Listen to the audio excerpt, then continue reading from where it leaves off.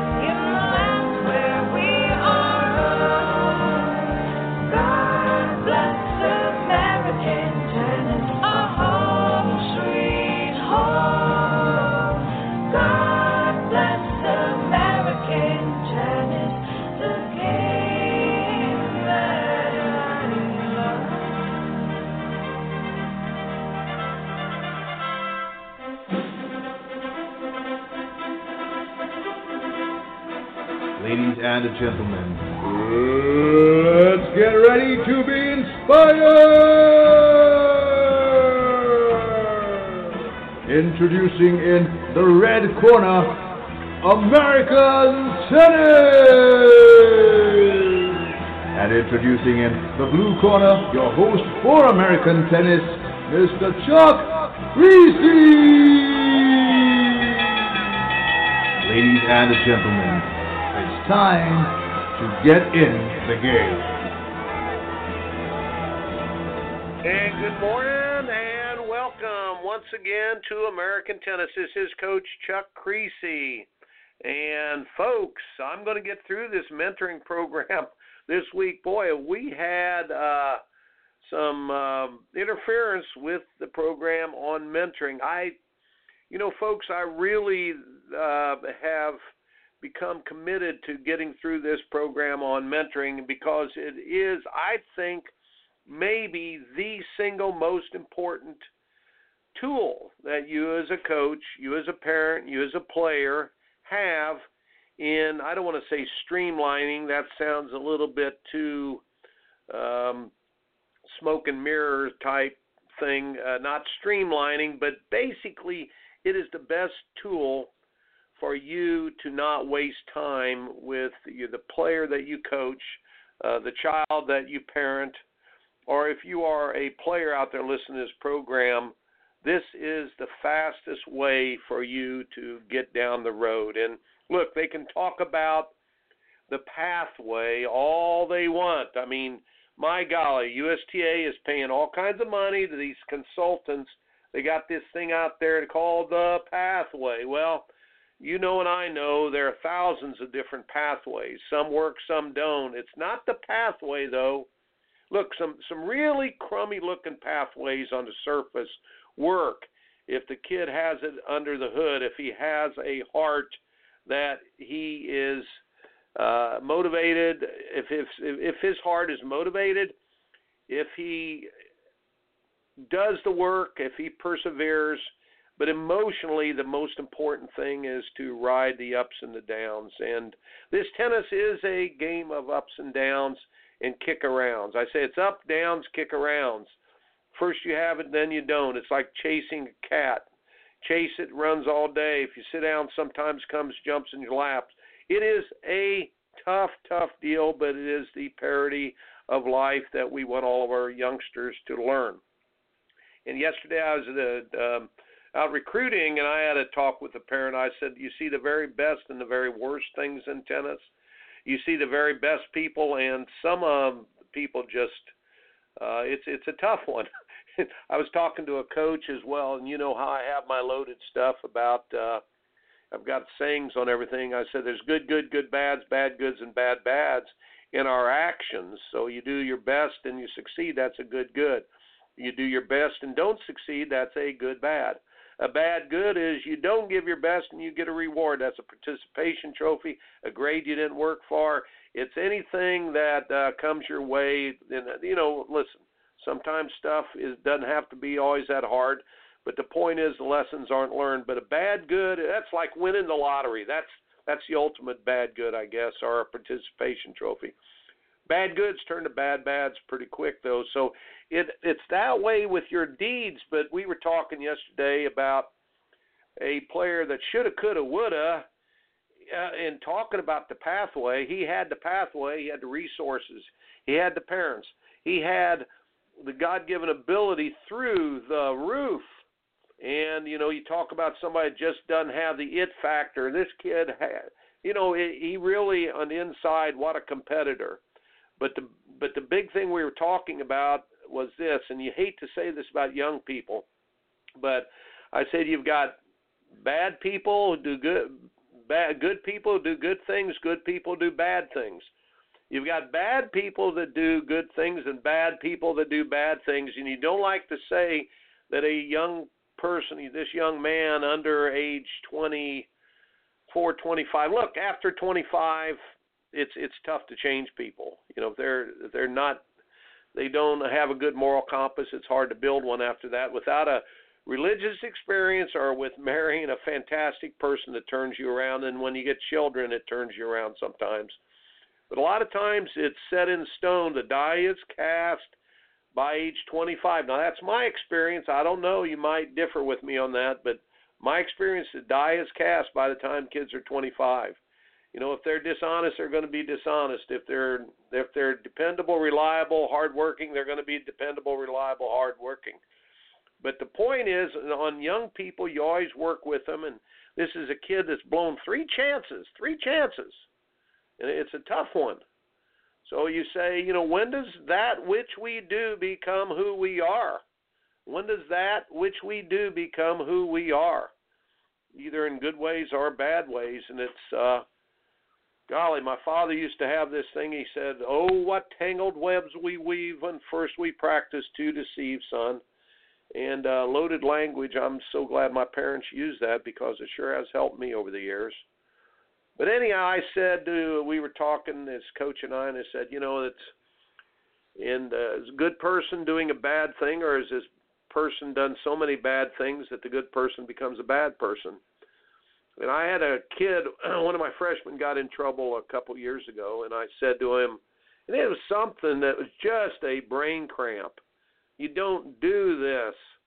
And he got in trouble, and I said, now, are you a good person who has done this bad thing, or are you a bad person that's sort of this is becoming a habit? He goes, oh, Coach, I promise you I'm a good person doing a bad thing. And I said, yep, I believe so. That's the way you work with most of the kids. But to you youngsters living out there, I've got 100 analogies, but if my mama used to say, if you don't want to catch fleas, you don't hang around with dogs. And but in the long run, you want to be a person who is a good person because of your moral compass and things that are valuable things that you don't cross the line with ever. And your parents can help you with that one. So, listen, folks, we have had 2 weeks trying to get through this mentoring program, but it is the most powerful tool that you can use in coaching or parenting or as a player. And motivation has always been the toughest job. Doesn't matter how much talent you have, doesn't matter how many opportunities you have, but ability, desire, opportunity, desire, nurture, nature, self. However you want to frame it, it always comes down to what's in a person's heart in the motivation part of this. Now, with that, it always comes down to this, as I've said too. I was very fortunate. I ran into Tim Wilkinson, and I told him I'd talk about him on the show some, but this was a statement. We agreed it was about 1980, 1981. He was training with my team. He was dating his soon-to-be wife at that time at Clemson. And I remember him saying that, you know what, I hate to lose more than anything else in the world, but more than losing, I hate not to play, to compete. Well, with that, and when your kids give the ultimate effort and they get hurt, the problem is not them giving the ultimate effort the first time, second time, third time, fourth time, but when they get cut, and they fall short, they start to withdraw energy. And when they start withdrawing energy, what they think is 100% is really only 80% of what they used to give. And then the 80% becomes 70%. Pretty soon, they're out there rationalizing that they're hard triers and they're not good competitors anymore. As you build programs, as you build teams, you also must build the culture first. The culture of the individual needs to be built, whether you're working in a mentoring program with somebody or whether you are building a team. The culture must be built. Then your kids need to learn how to compete, not just to be hard triers, but compete and give everything in winning causes or losing causes. And guess what? Most of the time, giving all in winning causes or losing causes is about 80% losing causes at first. So I say you got to learn how to lose first, and you lose by giving everything in a losing cause. And then eventually you get stronger, and then you learn how to win. So here's what happens. You build a culture, you learn how to compete, you learn how to lose in the right way, then you learn how to win in the right way. Ultimately, then you can win championships. All of those progressions lead up to what we're trying to build in human beings through sports. And it's not about building the sport hero. It's about building the great person through the world of sports. And, boy, the World Series on tonight. And update this program, but tonight the Cubs and the Indians go head-to-head in an unbelievable classical matchup between two great programs that have been around for years. And the 100 and some years, the Cubs, since they've won 50 years or 48 years, whatever it is, since Cleveland Indians have won. And you see how these guys hold up under pressure, and you wonder, hey, is that just because they're good? No, it's because they've had thousands of reps at having their rear end quiver. And the loaded language is when your rear end starts to quiver, you still need to deliver. And they learn to deliver when their rear end is a quivering. And the point, guys, is that this job of giving your best in a winning cause is number one. Giving your best in a losing cause is number two. Number three, in competitive sports, is you don't play. You don't play at all. It's not, I had fun and let's see what happens. That is a participation sport. Do you hear me out there, coaches? USTA, this is where you're botching it up. And I hate to be tough, but it's the truth. You guys don't understand that let's go out and have fun, let's see how it goes. That is a participation activity. Competitive sports come down. Do you think the Cubs and the Cubs and the Indians tonight are, let's go out and have fun? No, it's going to be competition at the fairest, the highest level, but they did not, here's the point, they did not get that way by saying let's go out and have fun. Probably by the age before puberty, 10, 11, 12 in there, winning felt really good and losing hurt a lot, and they had to decide if they wanted to be competitors or if they just want to be participants, and there's two different things. Folks, I'm going to start out this program with talking about, and I'm going to go to commercial here in a second, but I've got to get through this really quick. The three laws that I believe in. First of all, again, posterity over our prosperity. Again, and I've got to say this. I've got a quote from my high school tennis coach, Brother Roland Driscoll, passed away yesterday. Brother Roland passed away 98 years old in Knoxville, Tennessee, and he'll be buried up at Notre Dame. And he was a brother of the Holy Cross, and I looked at my high school picture today when I was 15 years old. In 1965, I remember his voice 50 years ago. And here's to you, Brother Roland. He used to say, all young students who want to learn, pay close attention. And he used to say, you silly, silly senior, what are you thinking when you're doing something like that? He always used to say, too, kids, remember that there's never a Brinks truck following the hearse on the way to the graveyard. Brother Roland, my golly, my regret is that I didn't get up to Knoxville to see him once a month while these last 5 to 7 years. We all have that regret with some of our loved ones when they pass away. I remember his voice, and I remember the kind man that he was. And I remember he was athletic director at my high school, Cathedral High School in Indianapolis, Indiana. And, wow, I still remember his voice. As a coach, you must remember that those things that you pass on, fame, fortune, and all that, people will never die for fame or fortune, but they always will die for a cause. The things you remember are those things that are priceless, and they absolutely are. Our posterity over our prosperity as teachers, we must remember those. I got a quick story to tell, and I told this. I worked with the great Vesapunk for 3.5 years side by side, and he was leading all the coaches, and at a place, I can't give his place a prompt here, but we used to, Wednesdays he would have meetings for the coaches, and on Wednesday we would go and there would be some diamond that he would give us, but this one particular Wednesday he gave everybody a 3x5 card, and he said to us, now write down who in your life you can remember that had the most impact on you other than your father and your mother and your very close relatives.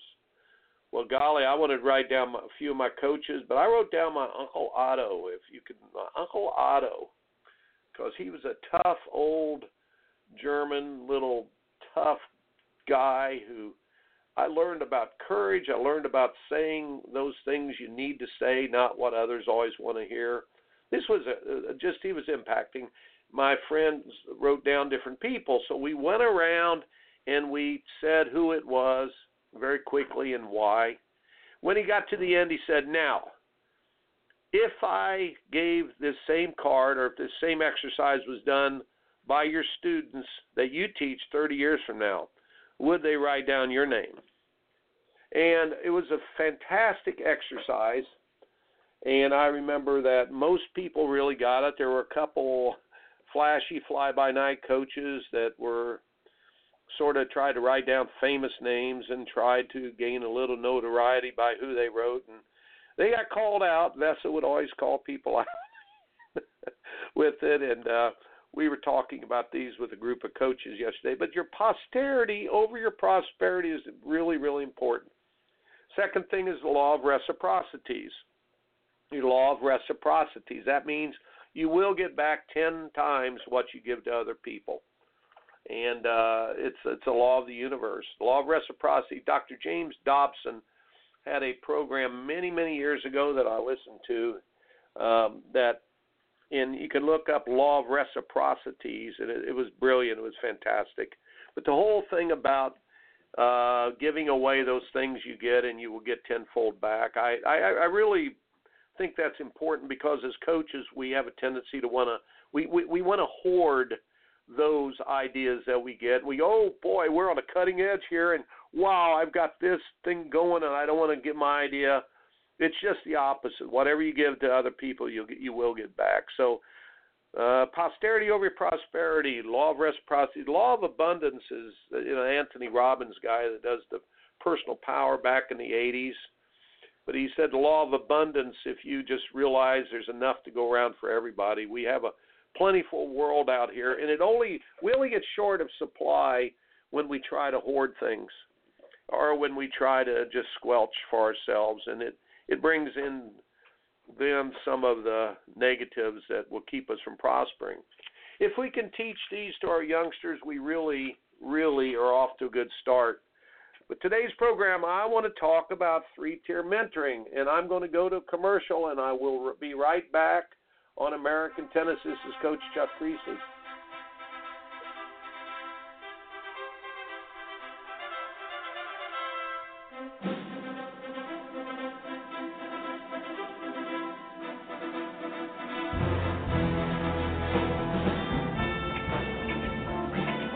This is Coach J.P. Weber of the We Coach Tennis radio show. In my 30 years experience in coaching tennis, I've never seen a better tennis training situation for children than Coach Kriese's Total Tennis Training Camps. Chuck Kriese has coached them and trained them in every arena from juniors to collegiate to professional tennis, and over 15,000 children have improved their games at his summer tennis camps. Find out more at chuckkriese.net. That's chuckkriese.net. This is Coach Chuck Kriese, and folks, go to chuckkriese.net to keep up with my writings, my blogs, and other things. And folks, I'm getting after that blog and Facebook. I'm going to come up to date here really quick. Go to chuckkriese.net and see what I'm doing with my energy in the tennis world.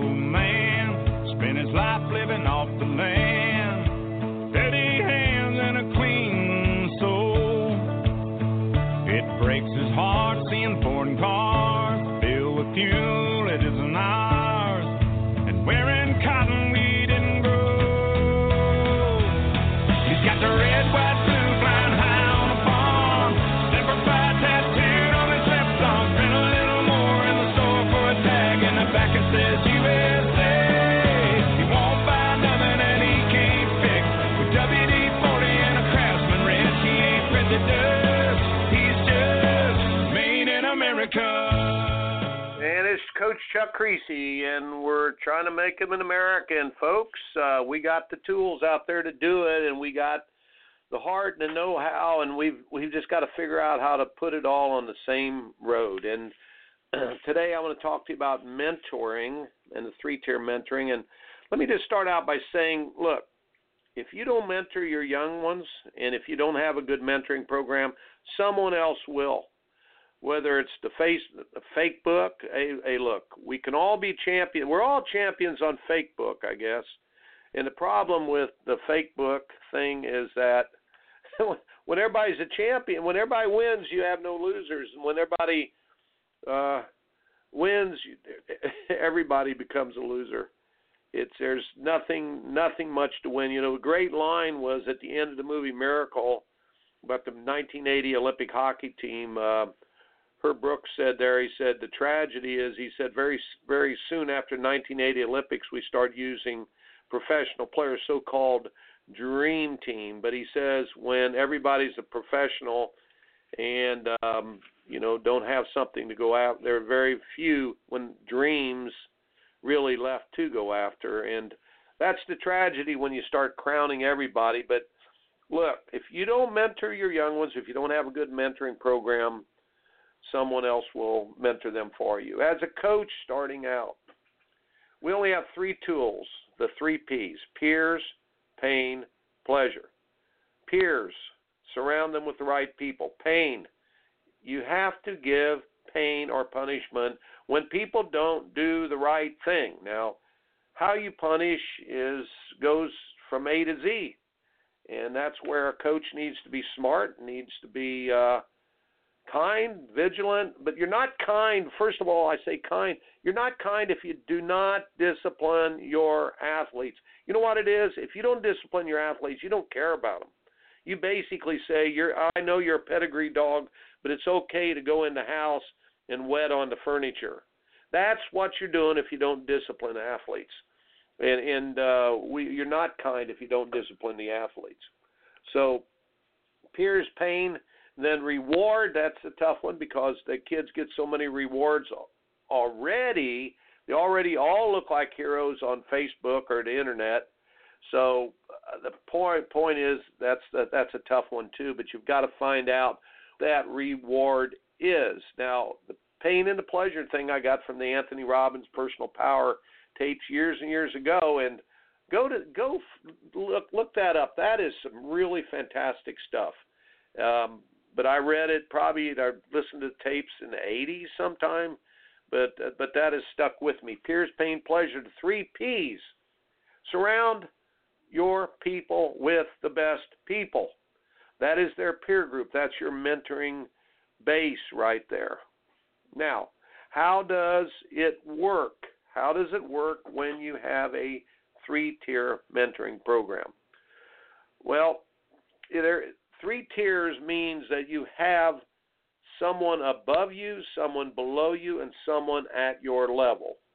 For example, I have a 3-tier mentoring program going for myself. I have lots of youngsters below or on that I mentor too. These would be my Timothys. I got this from the Promise Keepers organization years ago, and I've got to give that credit because it's fantastic. They say you need Timothys under you that you teach. I've got that automatically as a teacher and a coach. Then you need someone who's teaching you. So I identify 2 or 3 older gentlemen. Of course, my father was one of my Pauls. The Paul is the teacher. Also, I had a couple great friends in Clemson where I used to live that I would ask them question about what's coming around the bend the next 10 or 15 years. And I'm constantly searching for mentors for myself.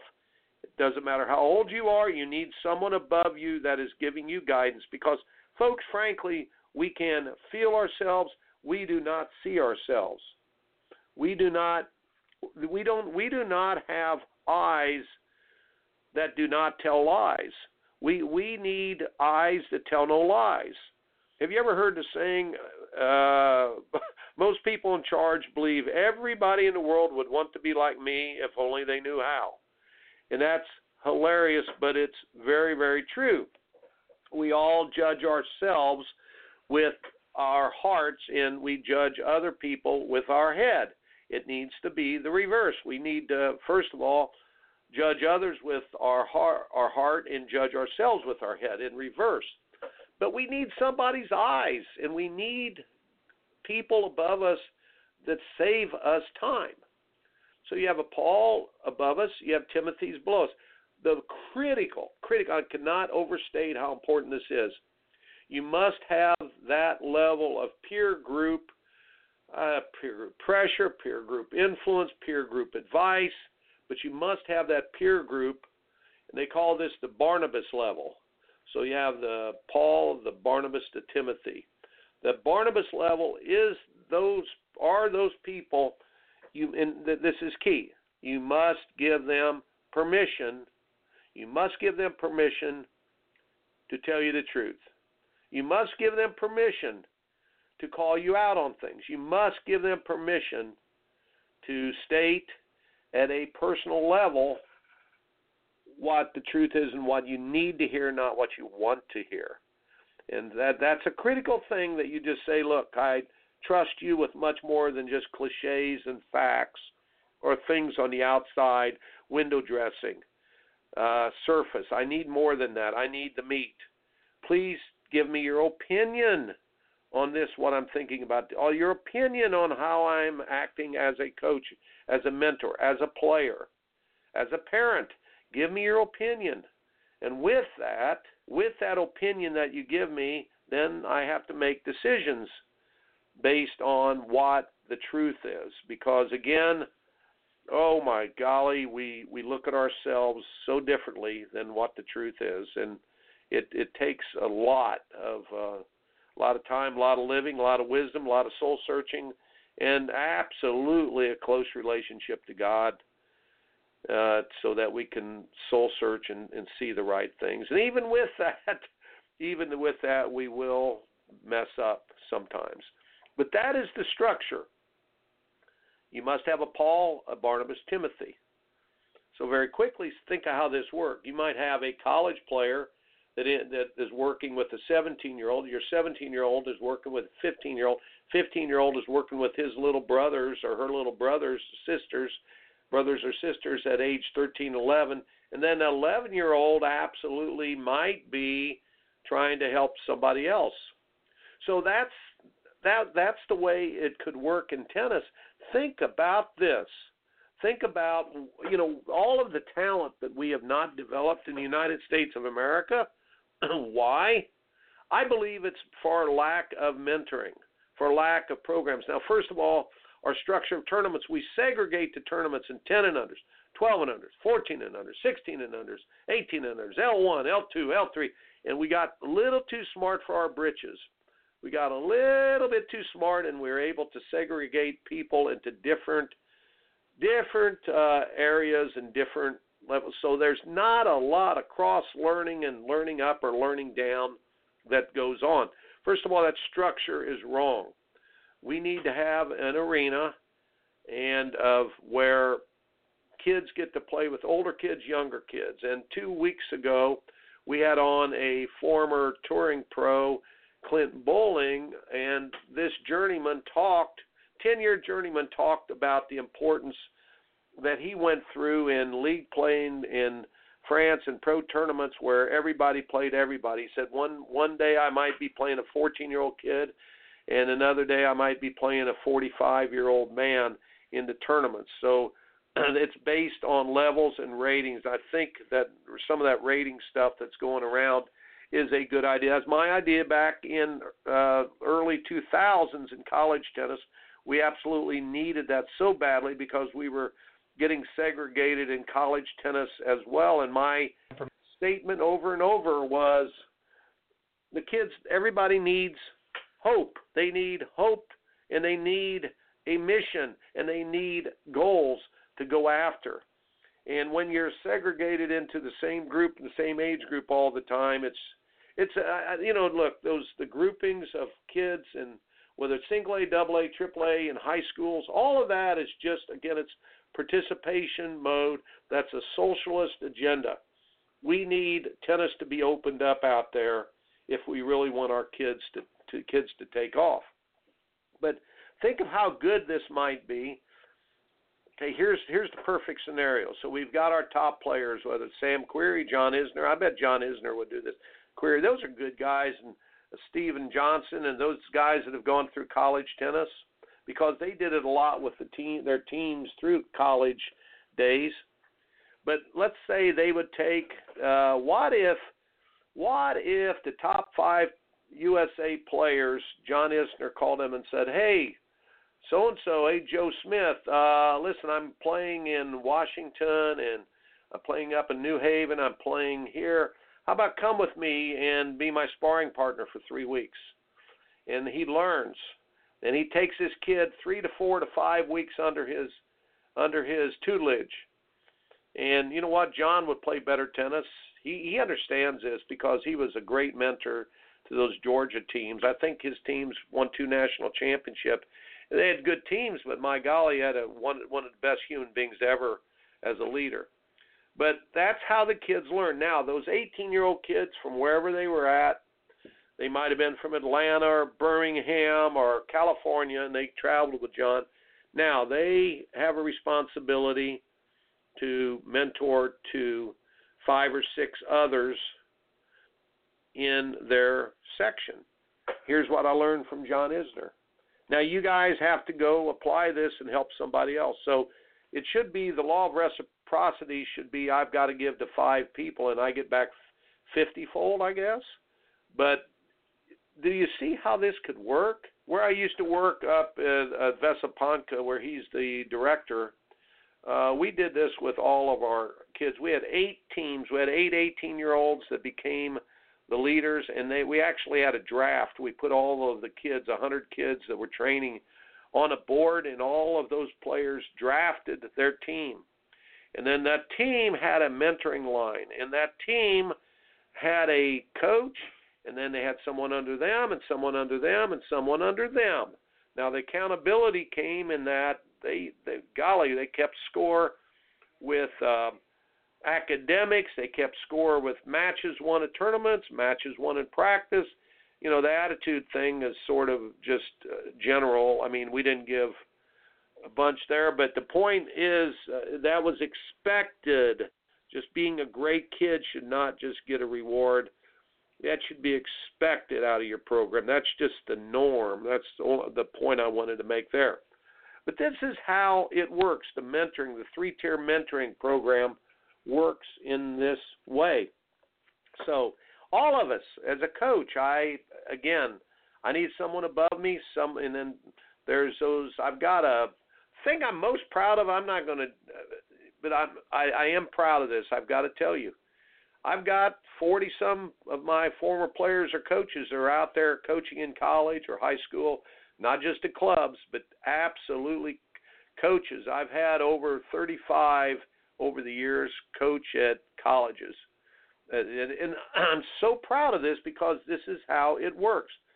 Then you pass on what I got from my coaches, Brother Roland, Coach Bill Green, Coach John McLeod, Coach and my basketball coaches, and my all the way back to Mr. Phelan when he was Art Phelan was my 6th grade football coach, and I still remember his voice.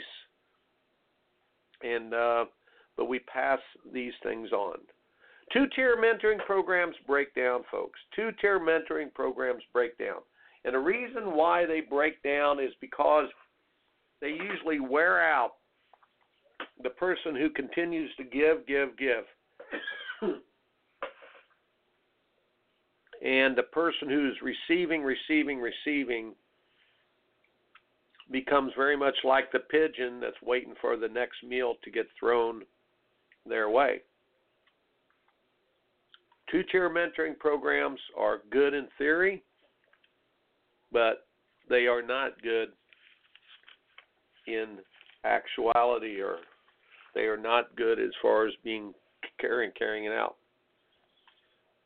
I'll be right back, and then I'll talk to you about how to install your own 3-tier mentoring program. This is Coach Chuck Kriese.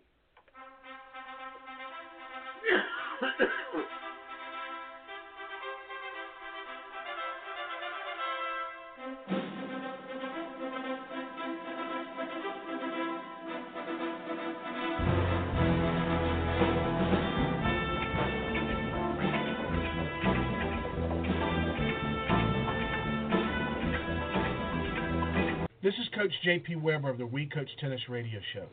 In my 30 years experience in coaching tennis, I've never seen a better tennis training situation for children than Coach Kriese's Total Tennis Training Camps. Chuck Kriese has coached them and trained them in every arena from juniors to collegiate to professional tennis, and over 15,000 children have improved their games at his summer tennis camps. Find out more at chuckkriese.net.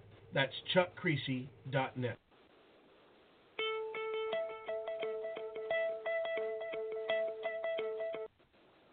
And it's Coach Chuck Kriese, and I'm back, and I want to talk with you briefly about something that you might do. When I worked at this place, Vesaponka, we had three types of mentoring.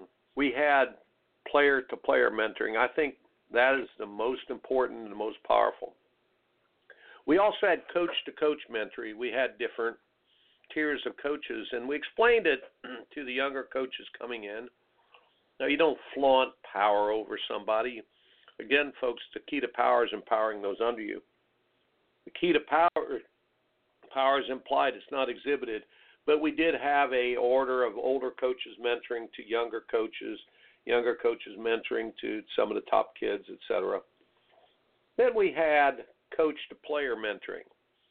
Now, that is more like teaching than mentoring, I guess. The real 3-tier mentoring program works when you have player-to-player or coach-to-coach, friend-to-friend. But again, everyone has to have a teacher. Everyone has a student. Everyone has a Paul. Everybody has a student to Timothy. Your level that is critical is the Barnabas. Now, how do you implement this? Well, you can do it in the classroom. You can do it. Great friend Kent Kinnear, who was one of my former players. By the way, congratulations to Kent Kinnear and Coach Andy Johnston at Clemson University. They will be inducted into the Athletic Hall of Fame there this following weekend. No, it's the 11th, 12th, 13th, I believe, at Clemson University. Now, if there are kinder people in the whole world, I'd like to see them in the world of tennis. If there are people who are clutch better than these two people, I'd like to see them. Ken Kinnear started out on my team, folks, number 11 or 12, and he got to number 2 in the world in doubles. He played in 37 Grand Slams. And if you ever met this guy, you would never know any of that. And I guarantee you walk into his house, he doesn't have any trophies. He might have pictures of his family hanging on the wall, and his allegiance is first. It's very obvious. It's to God, family, and mission as a teacher. And so congratulations, Kent Kinnear and Andy Johnson. I wanted to say on the air that I'm a better man because I was your friend, and I enjoyed every minute I spent by your side over those years. But I wanted to tell you, Kent Kinnear, when he first got off the tour, he went to a small town, I think it was Asheboro, North Carolina, and he put together a mentoring program, a 3-tier mentoring program for his kids at the YMCA. And he said it had a lot of impact because it right away, it empowers the kid who's sort of in the middle, the kids that's drifting in and out. It empowers them to give to other people. And here's the question I always get when I bring this up. They say, well, what about we're empowering this bad kid? Look, 100% of the time, when kids are young, I guarantee when they get in trouble, it's because they seek attention. You put them in a leadership role, they will be your leader. Almost always that quarterback, that pitcher, that number one player, that team captain is the person who at one time in their life was in and out of trouble more. Almost always. It's not the person who never makes the mistake. What they're seeking is attention usually. But if you put a if you put a good kid who's doing a bad thing in leadership positions and you give them direction, now you got to give them direction, and you got to say, look, this is the deal. But they surprise you and they will go to the moon. Don't just put that kid, that goody two-shoes kid that never gets in trouble in a leadership position, because most of the time he doesn't see what he needs to see, she doesn't see what she needs to see, and they absolutely do not always get the respect that some of the other kids. They don't see between the lines a lot of times. Not to say that look, more power to those kids that never get in that much trouble, but that you can do it. But he had a YMCA program that he did this. Look, I got to go back to that point here a second. I've only got 4 or 5 minutes, but folks, I've learned over the years in coaching there's 3 types of youngsters, and this is an analogy, so bear with me here. So you tell this youngster the stove is hot. The mother told the youngster, the stove is hot, don't touch it. The first type of youngster goes, Mom's right, I better not touch it. And then they don't touch it, and they don't ever have to go through a lot of the mess-ups in life. The second child, Mom says, the stove is hot, don't touch it. And they go, oh, really? Oh my golly, it's hot. Mom was right. Okay, I learned from my mistake. And folks, I guarantee you that's the person that I was. But there is the third person that often becomes your best leader. And that mama says, the stove is hot, do not touch it. And they go, oh, really? Oh. And they touch it 15 times. They get their hand burnt 15 times, and they have compulsive behavior tendencies. Folks, this is the player that will be a great athlete because they're not afraid of the fire. But you have to take and mold that person. You've got to, James Dobson saying, with the willful child, you mold the will. You never break the spirit. With that willful, defiant sometimes youngster, mold the will, do not break the spirit. We often break the spirit. But motivation will always be the key. Many weeks ago, I did a program on the difference between compliance, commitment, and inspired enthusiasm. But I want you to think about this.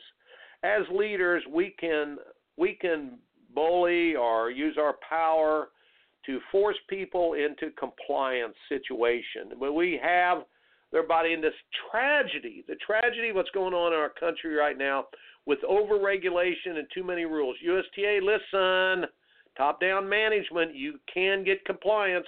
You can get forced compliance, but will not do any good because it does not inspire. Yes, compliance is important. But the next step of commitment, where you have a person's head and they say, I want to do this, is more important. And I'd rather have people committed to the wrong things, and you can turn that. You can't change a person who does not have commitment of the heart towards something and build an avenue for commitment. Look, you can get compliance, then it has to lead to commitment where you have your head. Inspired enthusiasm is what we're all after as coaches. Inspired enthusiasm. Inspired enthusiasm. Now the heart, the soul is involved. It's more than involvement. It's a depth of giving. Enthusiasm comes from the Greek word hentheos, which means hentheos, Hentheos. It means the Spirit of God within.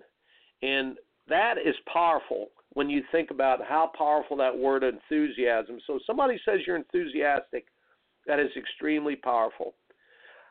Look back on my programs, but then I talked about what the reticular activating system is and how important that is, the RAS, to where the youngster starts looking, seeking for, and trying to find the answers on their own. They're inspired to the level where they try to find answers on their own. And I'm going to quote in finishing here the great Clarence Mabry, who I consider a mentor from afar, because Clarence passed away about 4 or 5 years ago. But he was a great coach at Trinity University, and I remember going to his talk in 1980 at the National Teachers Conference, Roosevelt Hotel, New York City. I was a young coach coming up, and somebody asked Coach Mabry, what is the most important quality of a championship tennis player, championship athlete? He scratched his chin and he said, most definitely, I believe, it's the hunger of an inquisitive mind. Once the athlete gets to the place where they ask questions and they start seeking the answers on their own, that's where you want to be. So the compliance means nothing without the deeper levels of a commitment to inspired enthusiasm, and then getting the reticular locked in, or the RAS locked in. And listen, folks, it's all about motivation, and motivation's easy when things are going well. The tough deal is when things are not going well, and learning how to give your best in a losing cause as well as a winning cause. And folks, that's why I love team coaching so much. You have these potential for built-in mentoring systems right in your grasp there. You have older players, younger players, and once you get them, the older folks doing the right things, and in the right way, you do good goods and good bads. Stay away from those bad goods and bad bads, folks. Those participation trophies. Stay away from that stuff. It's just feel-good stuff, because in the end, it leads nowhere. In the end, coaching is beautiful, because coaching, the group dynamic, the symmetry of people working together is so powerful. It absolutely grows geometrically, grows exponentially. By yourself, folks, the best you could never do is grow arithmetically. And folks, look, that doesn't mean that, look, we rely on everybody else and, we're just a village and all that, the liberal stuff that comes out with that socialist mentality. No, you're independently tough, independently thinking, but when you come together in a team and you let the lead runners go to the front of the pack, and there is pain for losing that they're allowed to embrace. Not your pain, just the pain of losing. And there is reward for winning. You're well on your way. Folks, 3-tier mentoring program, it works. Try to go there with your team. And we're about ready to go. In America, born in a heartland, raised up a family, King James and Uncle Sam. He got the red, white, blue, flying high on the farm. Semper Fi tattooed on his left arm. Spent a little more in the store for a tag. In the back it says USA. Won't buy nothing that he can't fix. With WD-40 and a Craftsman wrench, he ain't president. He's just made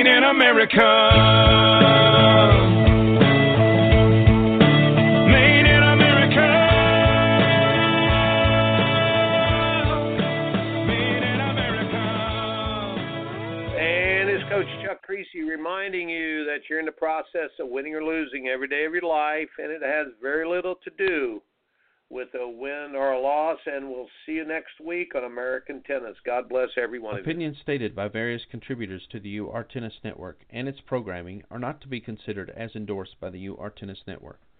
Participants are encouraged to use their own discernments and draw their own conclusions. All information, products, and services offered by the UR Tennis Network are for personal use only. The UR Tennis Network does not confirm nor deny the validity or accuracy of information contained within the network. Any products or services provided for should be used solely for entertainment purposes. We emphasize the idea of keeping an open mind and not construing the products, services, or data as factual.